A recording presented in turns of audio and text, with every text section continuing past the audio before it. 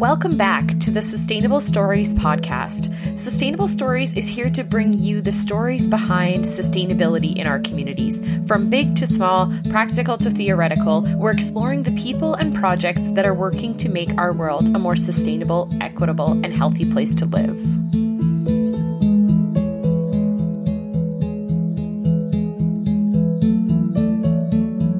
Welcome back to the Sustainable Stories podcast. My name is Jenna Inglot, and I will be your host for today's episode. I'm coming to you today from Blaine Lake, Saskatchewan on Treaty 6 territory, and I am ridiculously excited about our guest today. She is a colleague of mine, but also just a dear, dear friend, and her journey in sustainability has been so incredible to watch as we've been friends over the last 8 or so years, maybe longer. So I'm excited to introduce you guys today to Bridget Graham. And Bridget right now is working as the operations manager for MEOPAR, which is the Marine Environmental Observation, Prediction and Response Center at Dalhousie University. Welcome, Bridget. Hi, thanks, Jenna. So I just wanted to say, Bridget and I got connected in the summer of 2013. We didn't know each other, but we were both participating in the University of Manitoba's Pangnirtung Bush School. And Bridget reached out to me. We're both Students on Ice alumni, and Bridget reached out to me and said, "Hey, do you want to share a tent with me?" By the way, we were about to sleep in tents on the tundra for a very long time. And Bridget was like, "Hey, do you want to share tents with me?" So our friendship began as both of us being roommates in a tent for a bunch of weeks in the summer of 2013. So that's how Bridget and I got connected. But Bridget, just to start us off, I'm going to let you tell our listeners a bit about yourself, who you are, and what you do. Yeah, thanks, Jenna. So I should say I'm joining you from Mi'kmaq in Nova Scotia and Halifax. So that's where I live now. I'm originally from Beachburg in Ontario, north of Ottawa. And a little bit about myself. So as Jenna said, I work for MEOPAR as the operations manager. But I'm also a doula. So I'm a labor and birth, postpartum, and abortion doula. And I've been certified for a little while now. And I guess I have a lot of interests, and we're going to get into that. But one of them is definitely reproductive health and justice.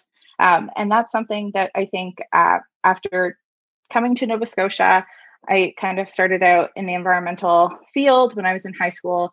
I helped run an environmental youth group for kids, and that was really great. And I got here and I pursued a degree in sustainability, and that was wonderful. But I really felt as though for a little while, I couldn't see myself in my activism anymore.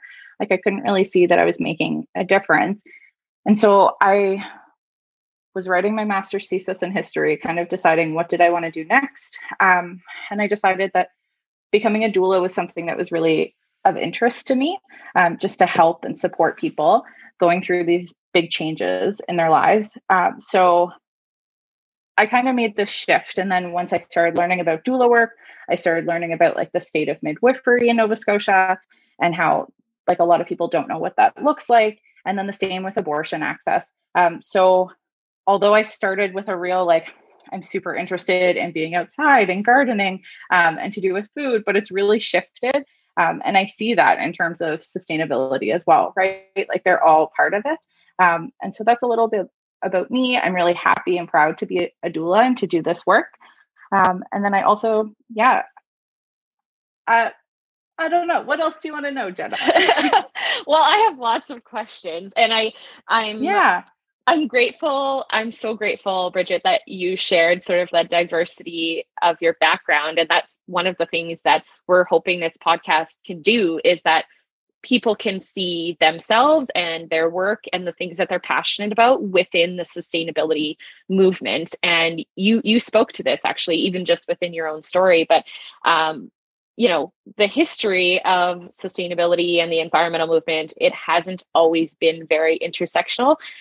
It's getting much, much better. But I think, your story and the work that you do really encompasses that, which is incredible. And I think lends itself to this idea that sustainability is about, human health and human rights and justice, as well as, ecosystem health and biodiversity and healthy air and clean water.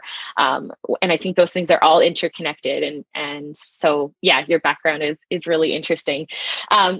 So I guess in that same realm, Bridget, can you tell me a bit about what sustainability means to you, and how you sort of integrate that sustainability lens or focus into your work, like your work as a doula, but also your work with Meopar? Yeah, of course. So I think for me, it is really, I have this different pronged approach of how I think about it. So there is the environmental sustainability, of course, and that fits in with the work that I do with Meopar, and we're funding researchers to do research at different academic institutions across the country. We're supporting graduate students and early career researchers. So it's about the research, but it's also the sustainability in terms of community. So how can we help them sustain the work that they do? And what does that look like? And then in terms of my doula work and other things, I'm always curious of how do we sustain these things? How are systems put in place, and what can we do to better support them? And then recently, because I live in Nova Scotia, one of my goals is to learn the 4 languages that are traditionally spoken here. So I speak French and English. I'm currently learning Gaelic, and then my goal is to learn Mi'kmaq. And so language sustainability is also very important to me. My family is not from Nova Scotia. We are from Scotland, way back, part of my family. But I think why not learn the language? Why not learn something fun? It's a different way to learn. It's incredibly interesting to see the connections between culture and music and language. And so I'm really grateful for that. So I think I come at sustainability, and the way that I walk every day is kind of thinking about all of these things. So there's a lot going on up in the old brain thinking about these things. And then finally, my graduate degree's in history. So I kind of always look to the past, and not all of our decisions, not even close, have been sustainable. But I think thinking about the way that people eat or travel or move around and things like that, there's always so much to learn.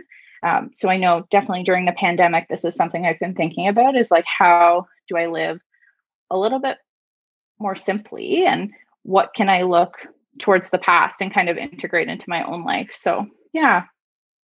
That's awesome. I think, yeah, I so hear what you said. I mean, I hear what you said. I don't speak any other language other than English fluently, that's for sure. I've learned a few in the past, but that is so incredible and super important, I think, because, language is our lens with which we understand the world around us and the way that we interact with each other and the way that we share stories. And the only having one language, or the language that we know, is sort of the language that we view the world through as well. So I think the fact that you're sort of committed to learning these different languages, from a sustainability perspective too, is huge in terms of, the stories that are told through those languages and the perspectives. Yeah, that's incredible. It's really fun. I would encourage folks, if you just want to really learn in a different way. I love the way the Gaels really describe place and the weather and the environment around them. It's really interesting. And the way that that's constructed. And because it's such an old language, a lot of the expressions are really different than what we would think of today.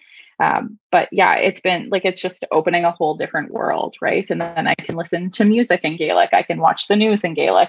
There's just all of these different things. And the sense of community is really incredible.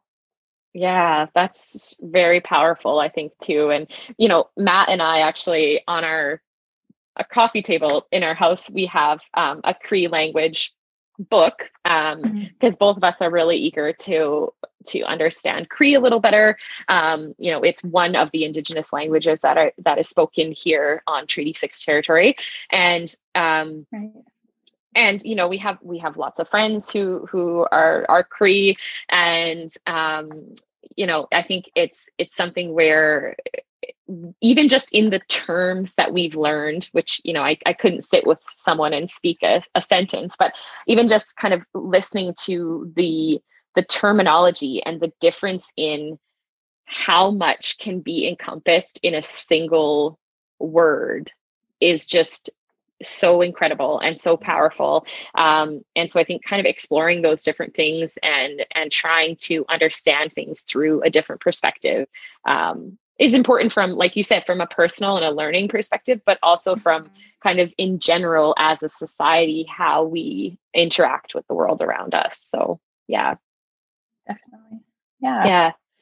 So Bridget, you talked a bit about, your history, and your own past and your own experience, but where does your sustainability story begin? And what I mean about this is just, can you said through high school you were interested in the environment and in sustainability, but is there sort of a memory you have from the past where your interest in this area was really solidified? Like, can you pin, and maybe you can't, but I'm just curious about, when you first became interested in this. Yeah. And I think like the way that I understood sustainability and environmentalism when I was like 13 and 14 is very different than how I understand it now. And so I think there's a lot of things like growing up, my grandfather especially did a lot of gardening, and he did compost, and like that was something that never did he think of himself as an environmentalist. But of course, he was like using the land, giving back to the land, all of these things. And the same with the community that I grew up in. I grew up square dancing and showing cattle and sheep. So very agriculturally driven, and surrounding myself with these people who took care of the land, really appreciated the land, but didn't see themselves in that same way. And then trying to find my own way in that. And one memory I definitely do have was in high school, we had like a formal coming up, and instead of buying a dress, I decided to make a dress out of like Kool-Aid jammers, like the drink pouches. Yeah. And so I collected them like from the garbage and people drinking them. And so I actually like had them sewn together in a dress that could double as like a play mat when I babysat, because it was just plastic that kids could play with, and I still have it. And it was something that like people were so shocked that I did this, but it was just like something different, right? A different way of doing things. And that's kind of always been the way that I've kind of seen sustainability, is like, how can I take something and just do it a little bit differently, right? So yes, I wanted to graduate from high school, of course, but like, how could I do that differently? Well, I did like a co-op and doing waste audits in my high school. And like, did I like picking through waste that other students produce? No, not really, but it really taught us a lot. And then we were able to integrate like a composting program and things like that. So it's like when I'm curious about something, I'll have that little spark and think, okay, how can I do this differently? And again, thinking of like kind of bringing it to now throughout the pandemic, like I love living in Nova Scotia. There's so much, like I can get pretty much anything I want to eat or drink here, right? Like we have agriculture, we have fisheries, we have a great like craft beer and wine community. And that's something that it's like, okay, I have this money, I'm not going anywhere, I have a little bit more money. Where can I put that into the community and support the businesses, right? So it's just taking that time and then having conversations with people saying like, oh, you like this? Well, have you heard of this person? And trying to really just get the word out there for the producers and the businesses that I care about. So yeah, I would say that it's just those little switches, right? But the Kool-Aid dress, the Kool-Aid dress was a catalyst for change. Yes. I love it. That is so cool. Maybe you could share a picture with us and we can have that as the sticker for this podcast. I can definitely find a photo. Yes. Okay, cool.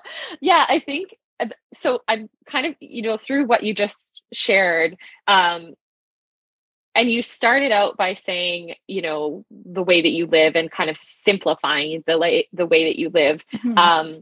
But even in all that you just shared, there's kind of this common thread, I think, or what I'm hearing is around, just putting a bit more thought, like being a bit more thoughtful about, your work and your purchase choices and just your life in general, the way you interact, with the environment and with society, and trying to have a bit of a smaller footprint. And yeah, that's very cool. I think I have a similar background, obviously, in agriculture and growing up in that space. And I think, like you say, it's a huge, now, especially the way things have changed over the last number of years.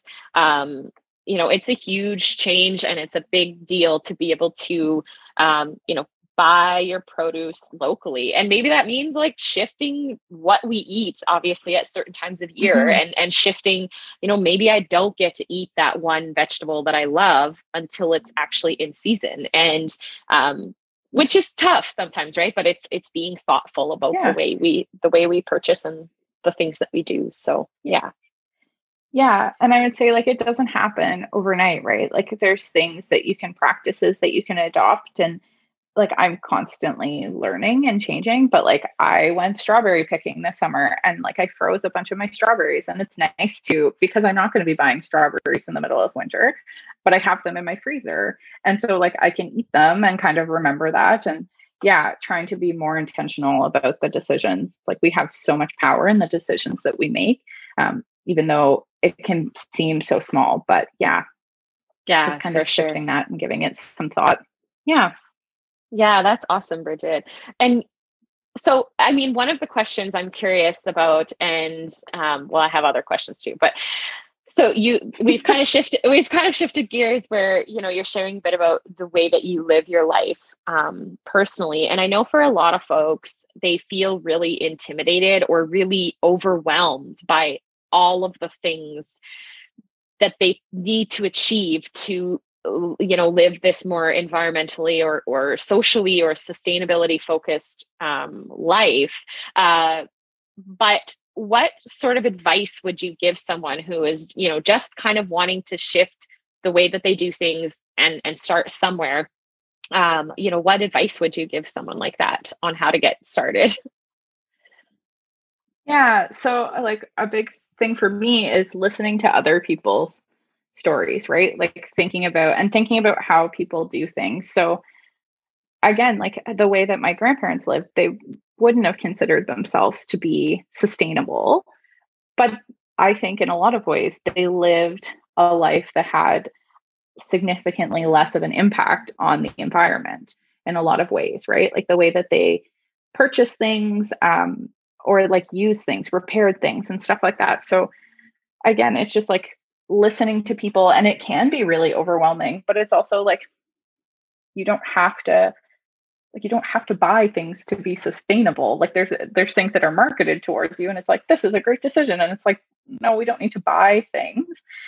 We can just like think about things, or like maybe you want to read things. Well, instead of buying the book, go and see if the library has it, or ask friends, or like you get a new job and you need a couple different outfits, and it's like, well, it's hard to do that right now with COVID, but like organize a clothing swap, or like ask around, and stuff like that. So I think there's little things that you can do that over time will make a big difference, and will help you to feel less overwhelmed, right? Like you're not buying as many things, you don't have as many clothes, but you really love the clothes that you have. And if something happens, like maybe you learn how to like darn a sock or like fix a sweater, right? And always learning. So I think like listening and learning are two big things. Yeah. Thank you. That's really good advice. It's interesting. Yeah. I interviewed Meg Dorwart a couple of months ago now, but and had her on the podcast. And She talked a lot about that, and she's kind of the founder of this library of things, which the idea is that, if you're installing a bookshelf in your house or something, and you need a drill and you need a screwdriver and you need a level and you need a couple of things, but you're not someone who has a garage full of tools. So, is everyone in the world expected to go out and buy the tools that they need to be able to install a couple of things in their house every once in a while? And so, like you spoke about, borrowing things or lending things, like this kind of sharing economy, and that includes like sharing knowledge and sharing our stories and all of that kind of stuff. But this idea of not buying everything, or every time we think we might need something, all of a sudden it's like, and especially now, everything's just at your fingertips, and you can buy it online, and then it's at your doorstep. And so it's just kind of putting more thought and intention into those things, and like you say, asking yourself those questions: can I borrow this? Can I get it from a library? Okay, it's broken, can I fix it? Those kinds of questions. So very Exactly. cool. And I think there's things like, for me, like I typically drink my coffee out of one cup and my tea out of another, but like, do I need 20 mugs? No, I don't need 20 mugs. So it's like also collecting things that mean a lot to you. And it's fine to collect things and have things that bring you joy. But like, I think I often take stock of like what we have. And if we're bringing things into our house, well, what are we also putting back out, right? Like, and who can make use of that? So things that brought us joy in the past, or that really served a purpose, but we don't need them anymore. Like, how can we give them to other folks so that they can use them, and stuff like that. So yeah, that's awesome. Just very, very intentional, as you say, which is really cool. Yeah, that's awesome. So, Bridget, I'm curious about your gardening journey. Gardening, like, it's something I think that it is one of those things that, can be incorporated, and it's, I think, well, it brings me a lot of joy. I know it brings you a lot of joy too. But, that is one of those things that speaks to this sustainability lens, but also to, just our own health and connection to earth and soil and plants. And so what does your garden look like now? Like, you're in Halifax, you grew up gardening. I'm sure it looks a little different. What's your gardening look like? Yeah. So right now we rent a home. So I have container in the summer. We do container gardening. So that's a little different, but it works. We can grow things, and we're creative. And then we have like a little raised bed at my in-laws' house, so I can plant there. And that's really great. And it's down by the water, and it's just really lovely. And that's something that my partner and I are really excited about, owning a home so that we can have that garden, and grow vegetables and grow flowers and different things. I saw that you're growing flowers this year, and that's so exciting. And it looks different. Like, when I was in high school, I ran that environmental youth group, and we had a community garden. So like, I helped run the community garden. So that was a lot bigger, a lot more gardening. A lot of my job was taken up, like gardening and managing that. So it is really different, but it's also, I don't know, if being here and having my little containers that I care for every day is really great. And I have a sunroom, so I can kind of move them around. And and then like the plants in our house. So we're trying to, like, we're growing an olive tree, and we have a citrus tree, and just growing different things. Yeah. And then I have like, part of my grandfather's Christmas cactus, right? So like, he passed away like over 20 years ago, but my mom kept it going, and now I have part of it, and it traveled from Ontario. And so it looks really different. Yeah. So just having that, and, but no, definitely excited to have a home where we can have like gardens, in the ground instead of in pots and stuff. But you take what you can get. For sure. Yeah. And you do what you can, right? Like, there's always a way to kind of make it work, whether you're living in an apartment. Like, I know when I was even in dorms in university, I was always trying to find ways to make it work, and grow something, because it's nice to be able to do that. But yeah, I'm going to take a stab at growing flowers this year. My mom and my grandma, oh my gosh, have the most beautiful flower gardens, and huge, and they're just amazing. And honestly, I was just like overwhelmed by it. And I was like, why would I grow all these flowers? Like, I already put so much time and effort into a big garden. And then last year I got honeybees. So now I'm so conscious, and like, we live rurally, we have lots of land and lots of space. But I was much more with the bees. I was much more conscious of like when things flower. And in our climate, around August 20th ish, between mid-August, third week to fourth week of August, you really start to run out of flowering plants, unless you're very intentional about late season flowers. And so I started to notice the bees were kind of struggling at that time of year. And so now I'm like, okay, late season flowers, what can I grow that's also beautiful, that I could maybe cut and have some, vases of flowers, and give some bouquets to my neighbors and stuff. So yeah. No, I love that. And that just shows too, right? Like you're like, what can I do to support the bees, right? Like before you're like, why would I do all of this? But it's like, it's going to support them. You're going to have beautiful flowers in your home. Like learning and moving through the world. Yeah, exactly. And I'm sure I will fail at many a gardening, especially on the flower side. Actually, we were talking about this in a podcast interview recently, but also with my boss at work. And she was like, yeah, there's so much out there. Like, there's such great gardening resources out there for sure. But it's one of those things where there's also lots of, it looks so perfect. And in reality, that is not the way it is. Like, there are lots of failures and lots of learnings. And so yeah. No, my mom also has beautiful gardens. So I grew up with that. But it's also like, for a lot of the year, it does not look like that, right? Like, you take photos when it looks at its best. But and it takes a lot of work and a lot of time to have your space look that beautiful. So yeah, no, that's awesome. So my last question for you, Bridge, is I would love to hear a bit more, and you don't have to have a plan, but I'm curious about, what you're excited about moving forward, whether it's at Meopar or within your doula work. What's up and coming for you that you're looking forward to? And yeah, that's a great question. And I should say, like, this has been so lovely. And the story of us living in a 2-person tent on the tundra for 5 weeks is one of my favorite. And like, when I have to come up with a fun fact, like, that is the fun fact, that I lived in this very small tent with another human. And then people are always like, wow, you must be so close. And it's like, yes, like, you and I can go large amounts of time without talking and then just pick up. And I think, things that I'm excited about. So, I mean, I'm very grateful to be in Nova Scotia, where the COVID cases are quite low right now. And so, like, I can still go out, I can still see small groups of friends. So that's really nice. But I am really looking forward to gathering, like, with my family and with friends.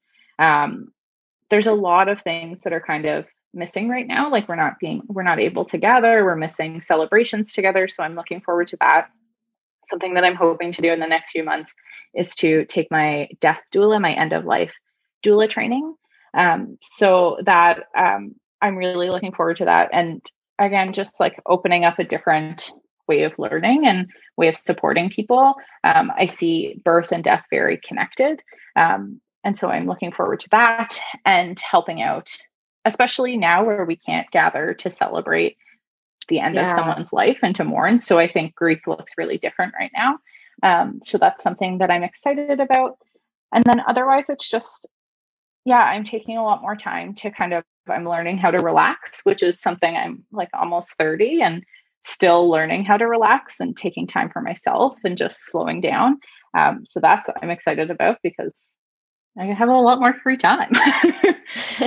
But it's good. And Yeah, my work with Meopar is going really well, and I'm excited to see where that goes and the kind of projects that we're working on. And the same with my doula work, like the Abortion Support Services Atlantic. Our support looks really different, but we're still able to offer a little bit of in-person support, and then just getting more volunteers involved, right? People know that this is something that they can do to help people. So trying to get more and more people involved and just spreading the word. But yeah, those are some things I'm excited about.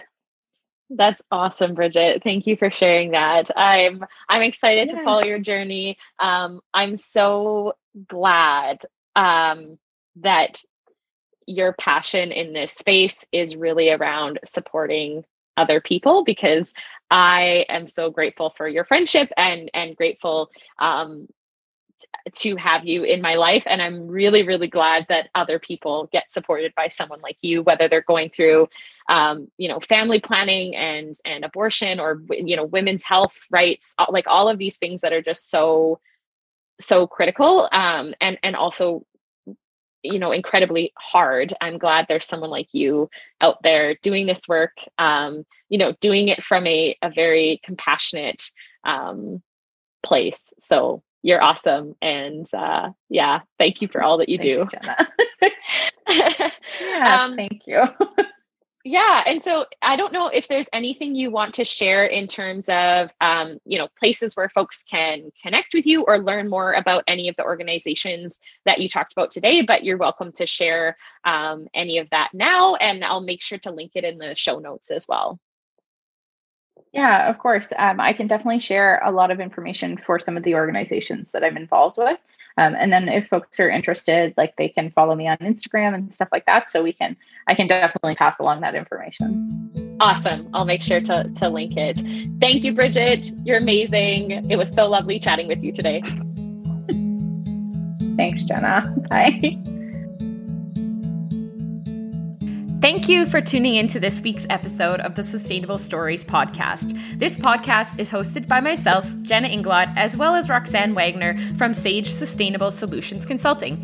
For a full list of episodes, as well as more information about Sage, check us out online at sagesustainable.com. And as always, we welcome your feedback, thoughts, and suggestions. Catch you next time.